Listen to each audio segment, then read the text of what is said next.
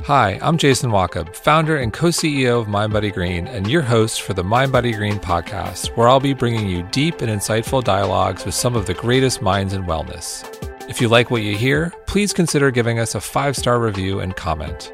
And don't forget to visit us at mindbodygreen.com for your daily dose of wellness, and make sure to check out all of our great offerings, including our online classes and trainings. Thanks, and enjoy the podcast. Hey everyone, you are in for a treat because today is our first ever special recording from our annual Revitalize event. Revitalize is our biggest event of the year where we gather 200 thought leaders for a weekend of community and conversation around the biggest wellness topics of our time. This year, the insights we learned on the Revitalize main stage were too good not to share, so we're broadcasting and sharing them with you on the MindBodyGreen podcast in this new 5-week series. Enjoy. Welcome, MindBodyGreen family. We're all here. Thank you. I am beyond thrilled to introduce a true icon in the wellness world. And it's not a stretch to say that in many ways, this man created the wellness movement. He's someone I am honored to call a friend and an entrepreneur whom I deeply admire. John Mackey, co-founder and CEO of Whole Foods Market. Let's give him a warm welcome. Come on up, John.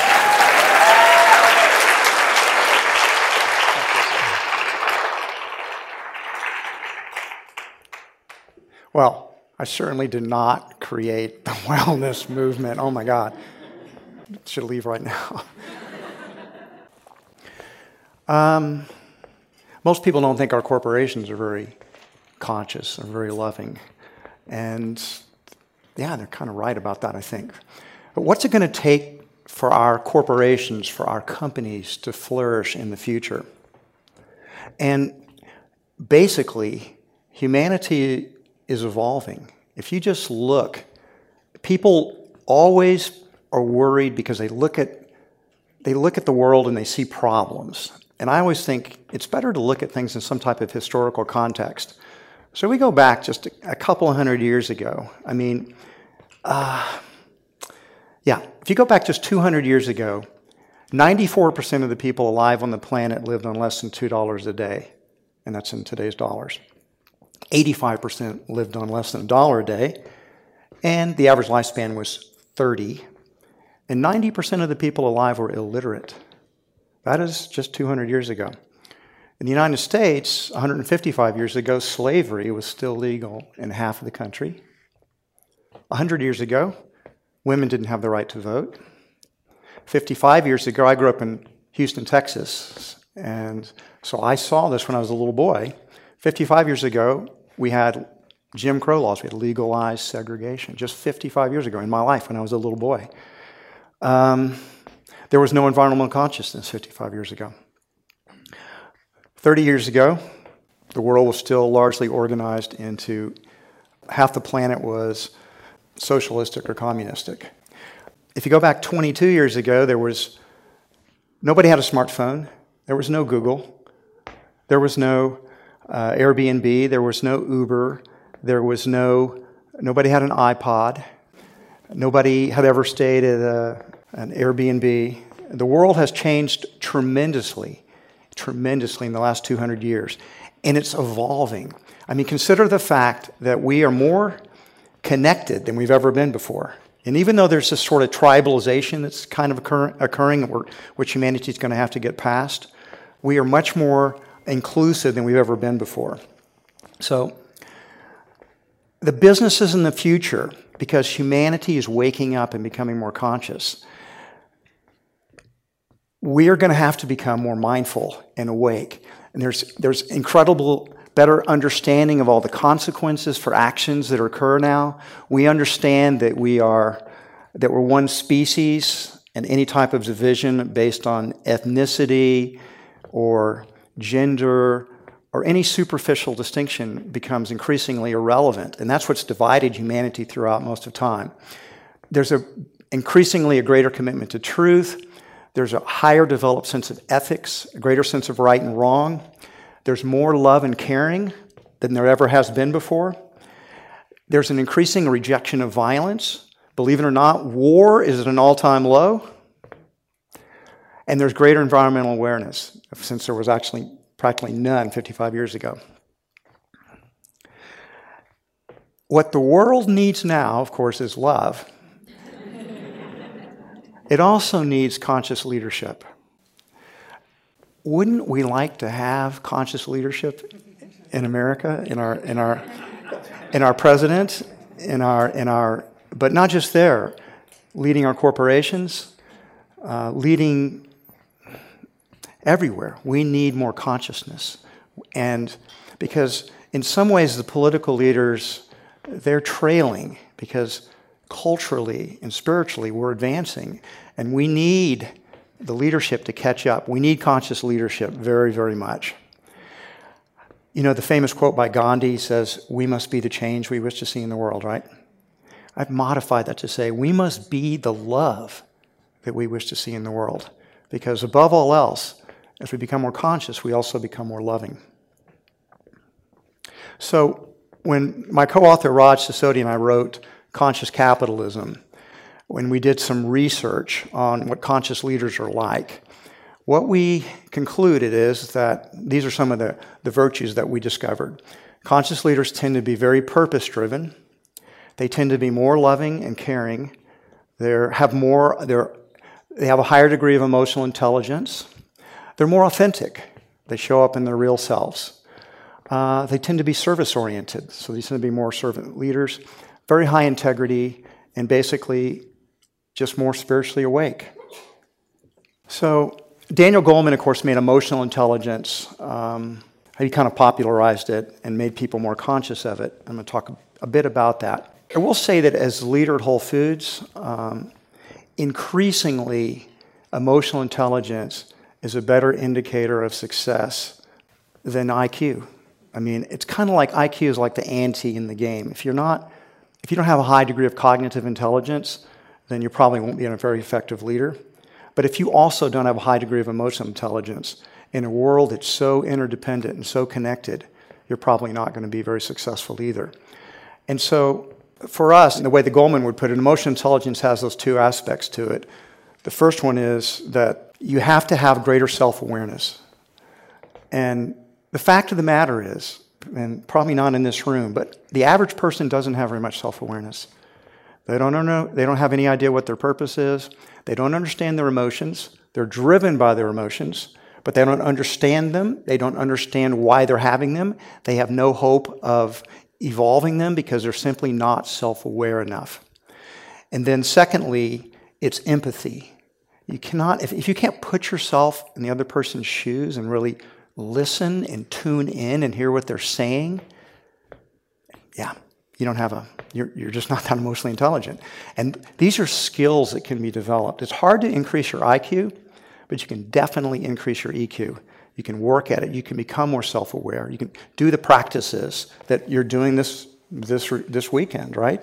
Meditation, affirmations, visualizations, prayer, yoga, tai chi, retreats, breathing exercises, chanting, and probably lots of other stuff that I'm just sort of too old to know what's the cool stuff that's going on now. I mean, these practices that people are doing are raising your own spiritual vibration. They're raising your own self-awareness. And, of course, they're also going to help you be more empathetic. So, also spiritual intelligence. Increasingly, in the kind of conscious leaders we need a much higher degree of spiritual intelligence. And it starts, again, with purpose. I'm always sort of amazed at when people say that life's meaningless. It's like, you got to be kidding. I mean, like, purpose is like everywhere. It's just there. You just tune into it. And a conscious leader is going to have that high sense of purpose, and they're going to be able to communicate it to other people. Ethics. I'm always also confused when people say, yeah, you know, I don't really, can't always tell the difference between right and wrong. Really? It's really not. It's not rocket science. I mean, you know in your heart when something's right, and you know in your heart when something's wrong.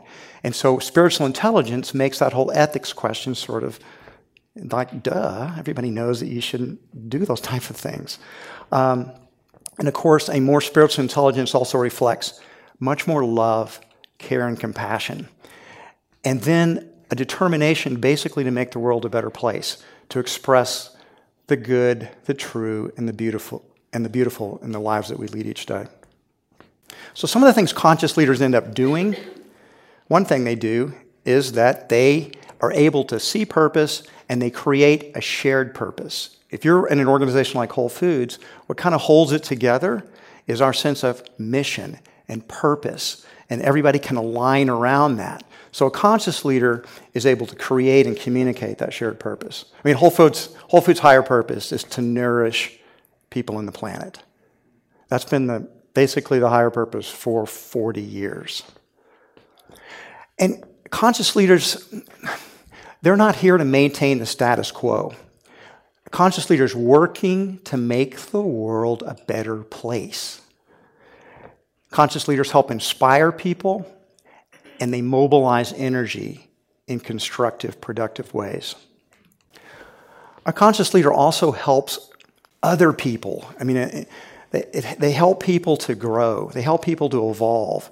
They're, in a sense, a conscious leader is always a bit of a coach, always, or a mentor, always helping people to go to the next level by challenging them, discerning their unique talents, what their strengths are, helping build confidence in them, and then unleashing their own creativity. Because creativity is really, that's the great human gift, is the ability to create. And that's how we will solve all our problems.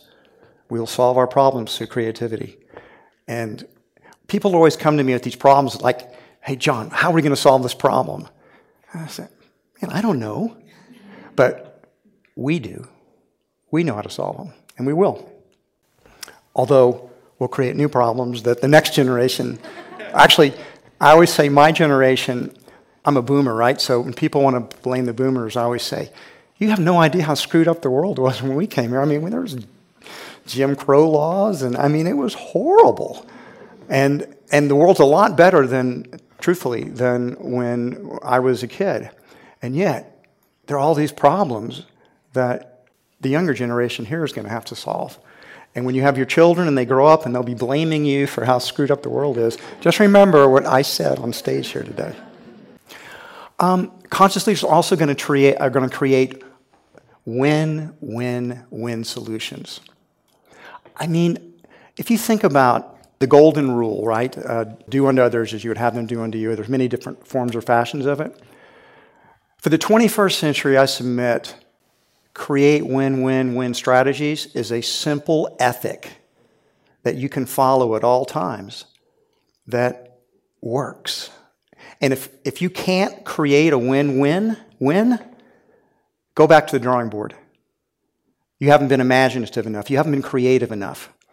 Because once you get that we're all interdependent and you stop trying to win and somebody else is losing, but you're trying to create wins everywhere with everyone you encounter, everything begins to shift. It's very, very powerful to practice that. Conscious leaders are servants. Once you get to a certain place, you realize you have a purpose and you're in service to that purpose. And you will only be happy when you're in service. And this was said so well by one of my own heroes, was Albert Schweitzer. Definitely a much different generation than any of us, but truly one of the inspirations for myself personally. He has this great quote, and I'm going to read it. I don't know what your destiny will be, but one thing I do know, the only ones among you who will really be happy are those who have sought and found how to serve. It's in service that we find our greatest happiness. So if you're going to become a conscious leader, at a certain point, you will develop to a certain level. The culture can only take you so high. From that point forward, it's about your own intentionality. It's your own desire and your commitment to go further. So becoming a conscious leader and becoming means that you have to commit yourself to grow and to continue to do it. And we're going to talk about some of the strategies to do that. So I already talked about the importance of self-awareness. Socrates said it well, know thyself. Very few people do. And it's a lifetime's work. I remember when I was like 40 years old, and I'm going to tell you a story later on about my dad being my mentor and myself breaking away from him. But I remember when I got to be 40, and I really wanted to run Whole Foods, and he'd been my mentor. And I said, Dad, I'm 40 years old. I'm ready. And he said, 40? You don't know anything. And you know what? He was right. I did know some things, because there's a certain wisdom that you get at every stage in life. But he was right in some of the things that I didn't know that I discovered later. So, I have a quick question. How many of you feel like you do know? This is, please just answer the truth. How many people feel like they have already found their purpose in life? Raise your hand. I'm going to tell you how to find your purpose in life. You find your purpose if you'll follow your heart, because it will lead you to your purpose. And so I'm going to tell you a story that's led how the creation of Whole Foods, and I'll try to I won't try to run on too long because I'm conscious of time. But gosh, I was a student at UT, University of Texas in Austin, studying philosophy and on track to get a degree in philosophy. And I was about, 21 years old. Not at this time, I was about 19 or 20 at this point. And I had this required course I had to take, right? There's required courses if you want to get your degree. And I hated this class. I didn't like the teacher. I didn't like the books. I didn't like anything about it. So this inner debate began to occur in my being, which was, John, if you want to get this degree, you gotta just gonna have to buck up and do what's necessary to get this, to get past this course. The other part of me was saying, I don't want to. I don't want to. I'm not interested in this. This is bullshit. I'm not going to do this. And this battle went on for about, 10 days. And then one night, I was trying to read the book, and I made a decision to change my life forever. I stood up and I threw the book on the ground and said, I'm not going to ever, in my entire life, ever read another book I don't want to read. And then the next day, I dropped that course. And from that point onward, I never took another course I didn't want to take. I have 125 hours of electives and no degree. And that doesn't even include all the courses I just audited. But I did take control of my own life at that point. My parents were very upset, and but 2 years after that, almost immediately after that, I moved into this vegetarian co-op. And at that time I moved in, I wasn't a vegetarian. I moved in because I was interested in all things counterculture at that point. And I thought, you know what? I'm going to meet some super cool people in this co-op. I did. I met my girlfriend that I ended up co-founding the Whole Foods Market with. And I became a vegetarian. I also learned how to cook. I became the food buyer for the co-op. I went to work for a small natural food store. And oh my God, I had found the purpose of my life. And I came home one day and I said, Renee, we ought to start our own store. And she said, oh, Mac, oh man, that's such a cool idea. Let's do it. Renee was an enthusiast. And we did. We started it. And 40 years later, here we are. Whole Foods is an $18 billion company. So anyway, follow your heart.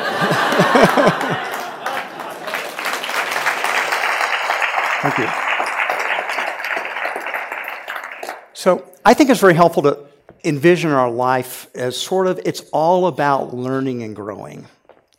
It's about learning and growing. And if you're going to learn and grow, you have to be willing to take chances in life. You have to be willing to make mistakes. Most people are too afraid to follow their hearts because it's going to take you on this path. And it's not always a safe path. It's scary. You're going to do things wrong, and you're going to make mistakes, and people are going to, your friends and your family are going to try to talk you out of things, and yet that's the path. And hopefully your path will not be too difficult. In terms of growing, without a doubt, I can tell you, I've grown more through relationships than anything else. I'm looking around here, and there's it must be 80-20 or 90-10 women to men, so without a doubt, I've grown more in my marriage than any other thing. My wife has taught me. My wife's amazing. I mean, it's like I mean, I just got so lucky. And she's helped me more than anybody else. She told me that I was a project. but she was on instructions from her inner guidance that she had to take this project on, even though she thought it was a mistake. And but we've been together now for just about 30 years, so it's worked out pretty good. So we grow through our relationships. Also, as we're going to grow, you have to keep our hearts open and not contracted, and keep our minds open as well. And then again, we have to practice the virtues of love, which I'm going to talk more in detail about. But gratitude, care, compassion, generosity, and forgiveness are all extremely important. I'm a great believer in coaches, too. I have authority issues, but that doesn't mean I don't think coaches are good. As an entrepreneurs always have authority issues because it's like, we can do it better. But my mentor was my dad. And so I'm going to tell you a story about that. So remember all those electives I took in college? They were like philosophy and anthropology and psychology and literature and history. Yeah, no business classes.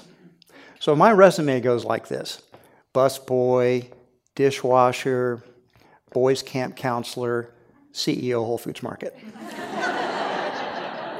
So I didn't know anything when I started the business about business. Renee and I just had enthusiasm and youth and energy and passion.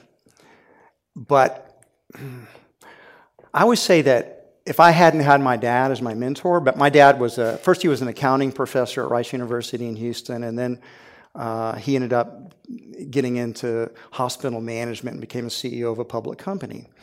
And so when we started the business, he took me under his wing, and it was great because I got closer to my father over the next 15 years than I'd ever been when I was growing up. We got super close. And I never made a move without talking to my dad, which was a good thing because I kept trying to drive the Whole Foods bus off the cliff. And my dad would say, Don, don't slow down, or we're not going to do that. And he just saved me from so many mistakes. I still might have been okay, but Whole Foods' journey would have been, I could have wrecked it, and if I hadn't wrecked it, it would have definitely not been as successful. And so, remember that when I said when I got to be about age 40, my dad told me that story about I didn't know anything, and that was in the context of the fact that Whole Foods had gone public a couple of years before we had this conversation. And my dad was far richer than he ever thought he was ever going to get to be, and he was in his 70s at that point. And he just wanted to slow down. It's like he started saying no to everything. Well, no, I don't think we should do that. No, that's too risky. I don't want to do that. And all I could think about was, I really want to grow Whole Foods Market. I think it's a great opportunity. We could be all over the United States if he'd stop saying no. And so what I realized was that, okay, he's in a different place in his life cycle. He's got all this money that he doesn't want to lose. So I pulled him aside and I said, Dad, my father and I were yelling at each other. We were a public company, and we were yelling at each other at board meetings. It was our great relationship was beginning to spiral downwards. And so I pulled him aside and I said, Dad, here's the thing. I want to fire you as my mentor and coach. I'm 40 years old now. That's where the 40-year-old thing came from. And he was very hurt and said, I don't know enough. And I said, Dad, you're probably right. I probably don't know enough. I'd like to keep you as an advisor, but I want you off the board. And I want you to go sell half of your stock tomorrow. Sell half your stock. You'll never have to worry about money ever again. But keep half the stock. Don't sell half of it, because we're going to really grow this company, and that's going to be worth a lot more money down the road.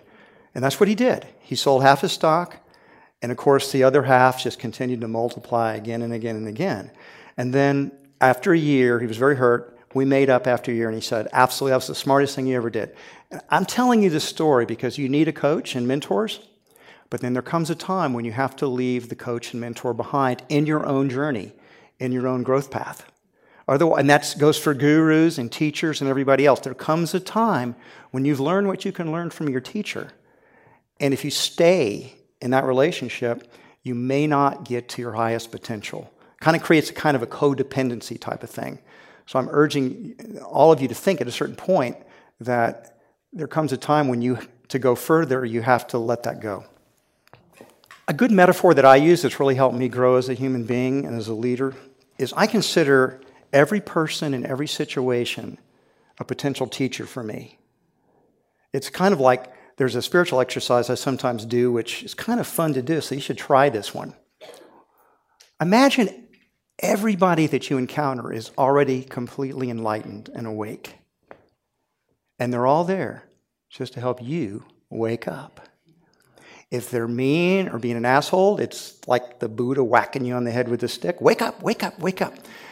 And if they're kind to you, then that's encouraging.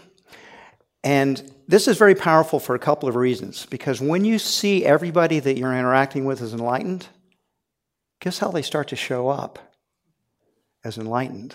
You give them permission to be their higher self. And they begin to be that way because they feel safe around you. And the second thing that happens is that you really begin to tune into people. And you really begin to see them for who they really deeply are. Because we do tend to see people through projections. But when you're beginning to see people as enlightened, then you're giving them permission to be enlightened, but they are also reflecting back to you your own inner beauty.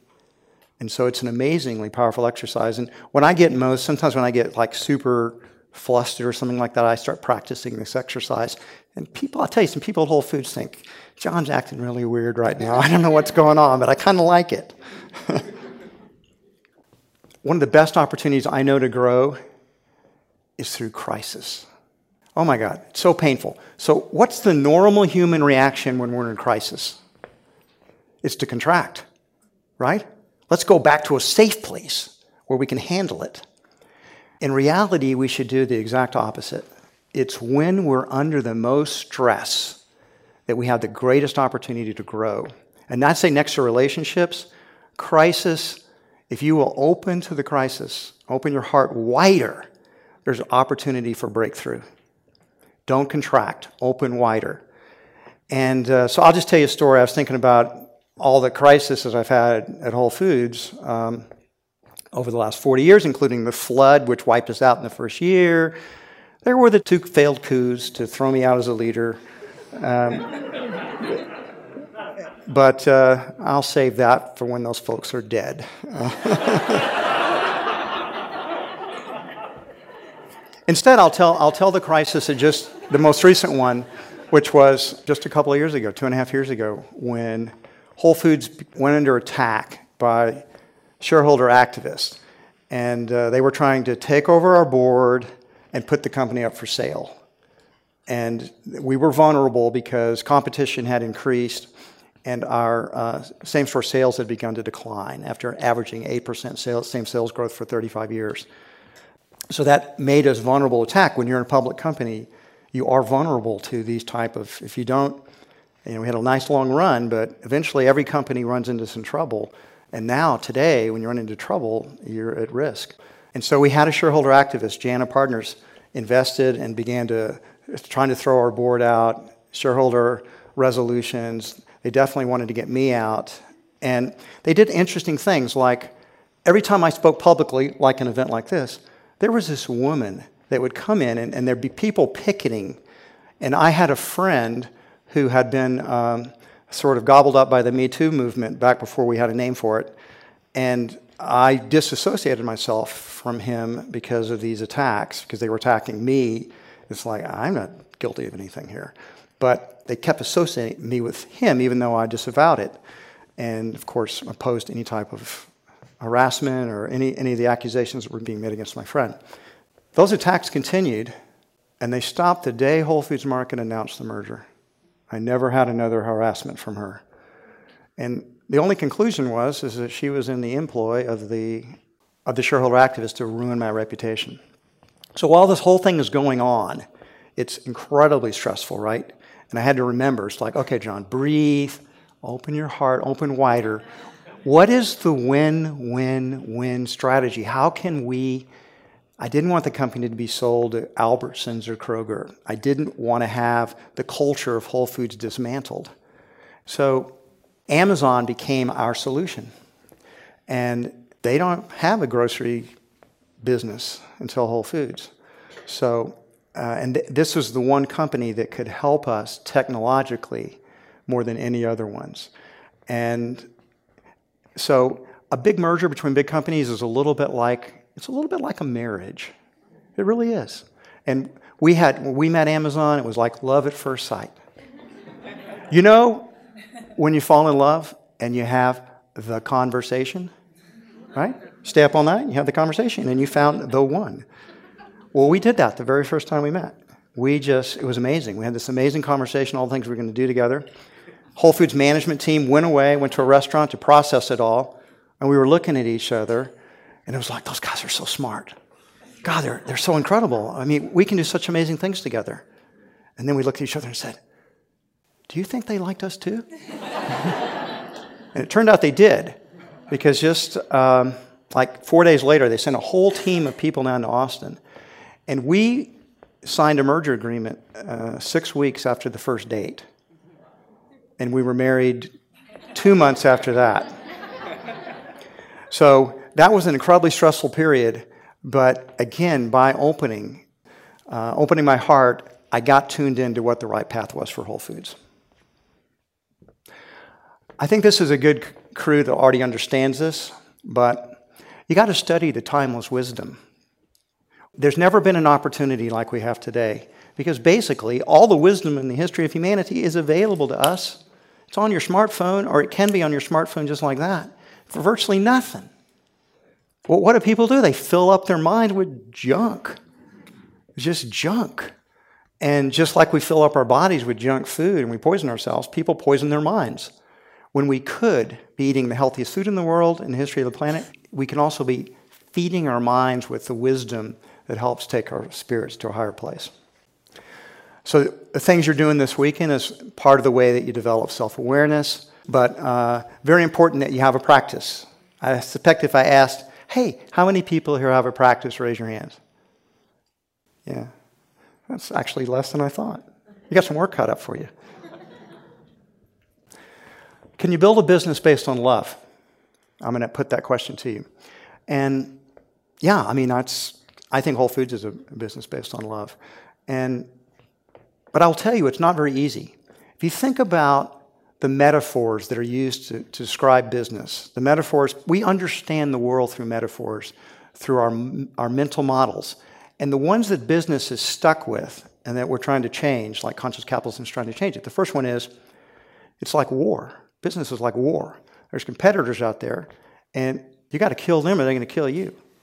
And so you have marketing war rooms, and you have all of these metaphors that we use to think about business that are similar to war. Yeah, you know, in war, there's not a lot of place for love. There really isn't. Because love is seen as something that you do in peacetime. Later. Right now, we're at war. We don't have time for that. Check it at the door. Second metaphors, sports metaphors about winning and losing. There's a winner and there's a loser. In all our sporting events, think win-lose. What I've talked about today and what I think business is fundamentally it's win, win, win. Everyone should win, or it's not a good deal. Win, win, win, or no deal. But we use game metaphors, we use sporting metaphors, and again, this obsession with competition. And most of business isn't about competition.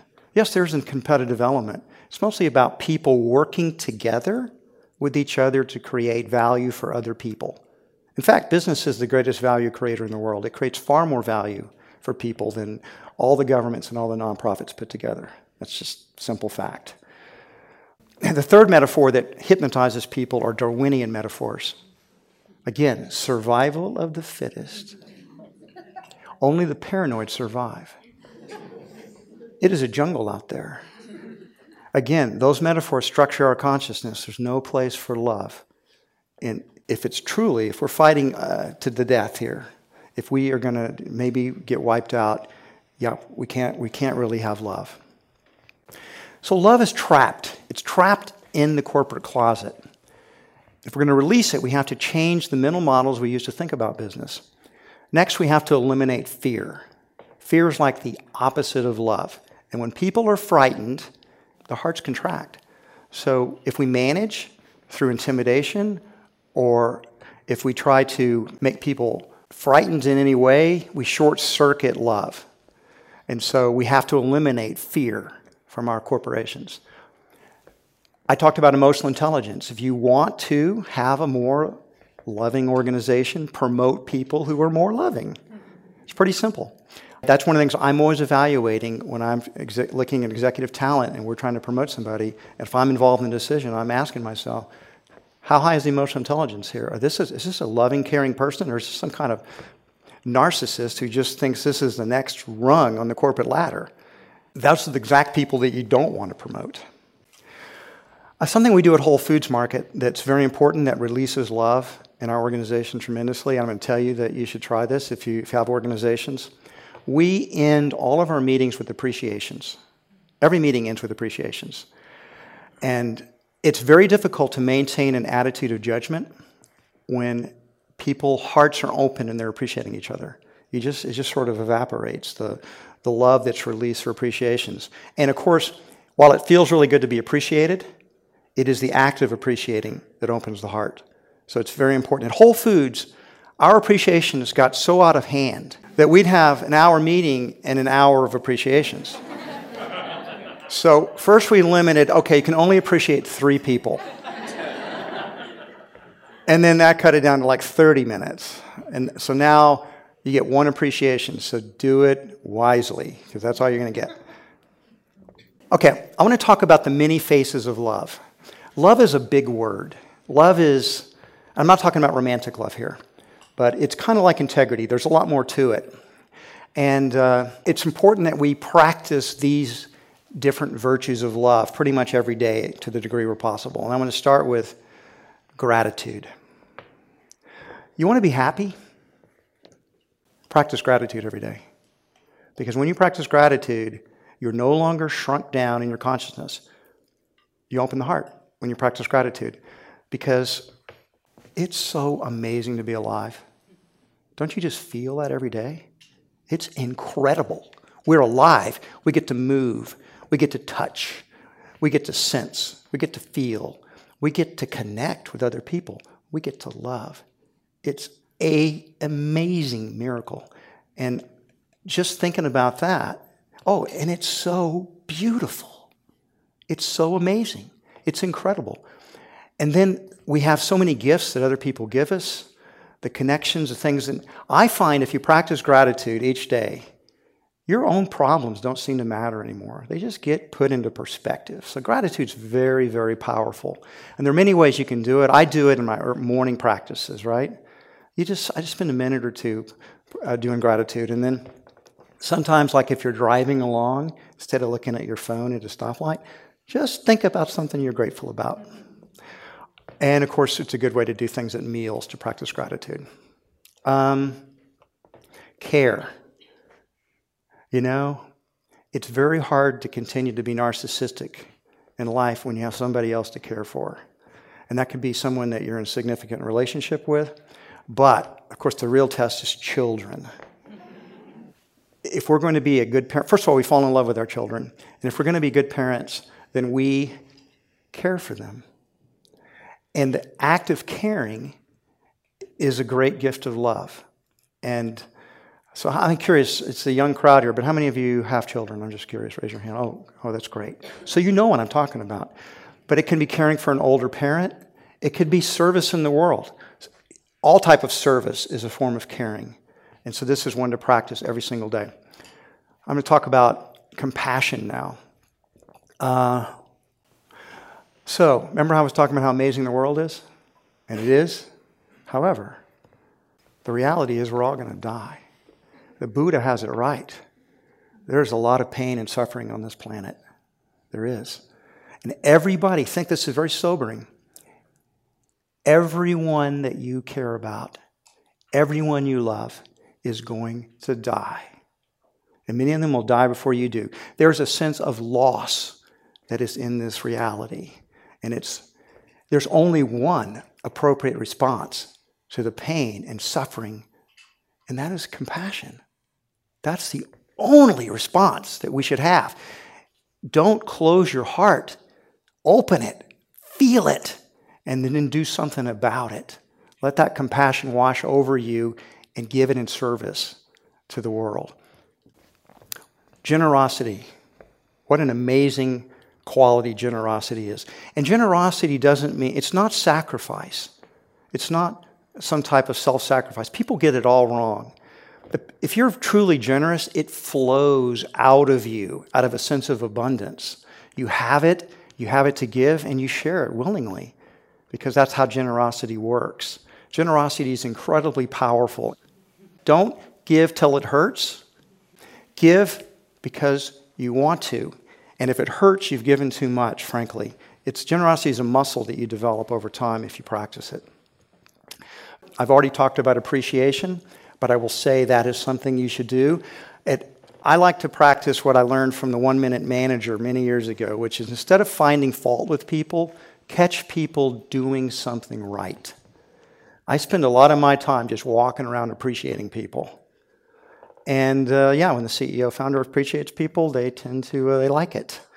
So it's a great gift we can give to each other. And the final virtue of love that I want to talk about, and one of the most important, is forgiveness. Forgiveness, if you want peace, you cannot have peace until you've forgiven. And we poison our spirits. We poison our spirits by holding on to petty grievances.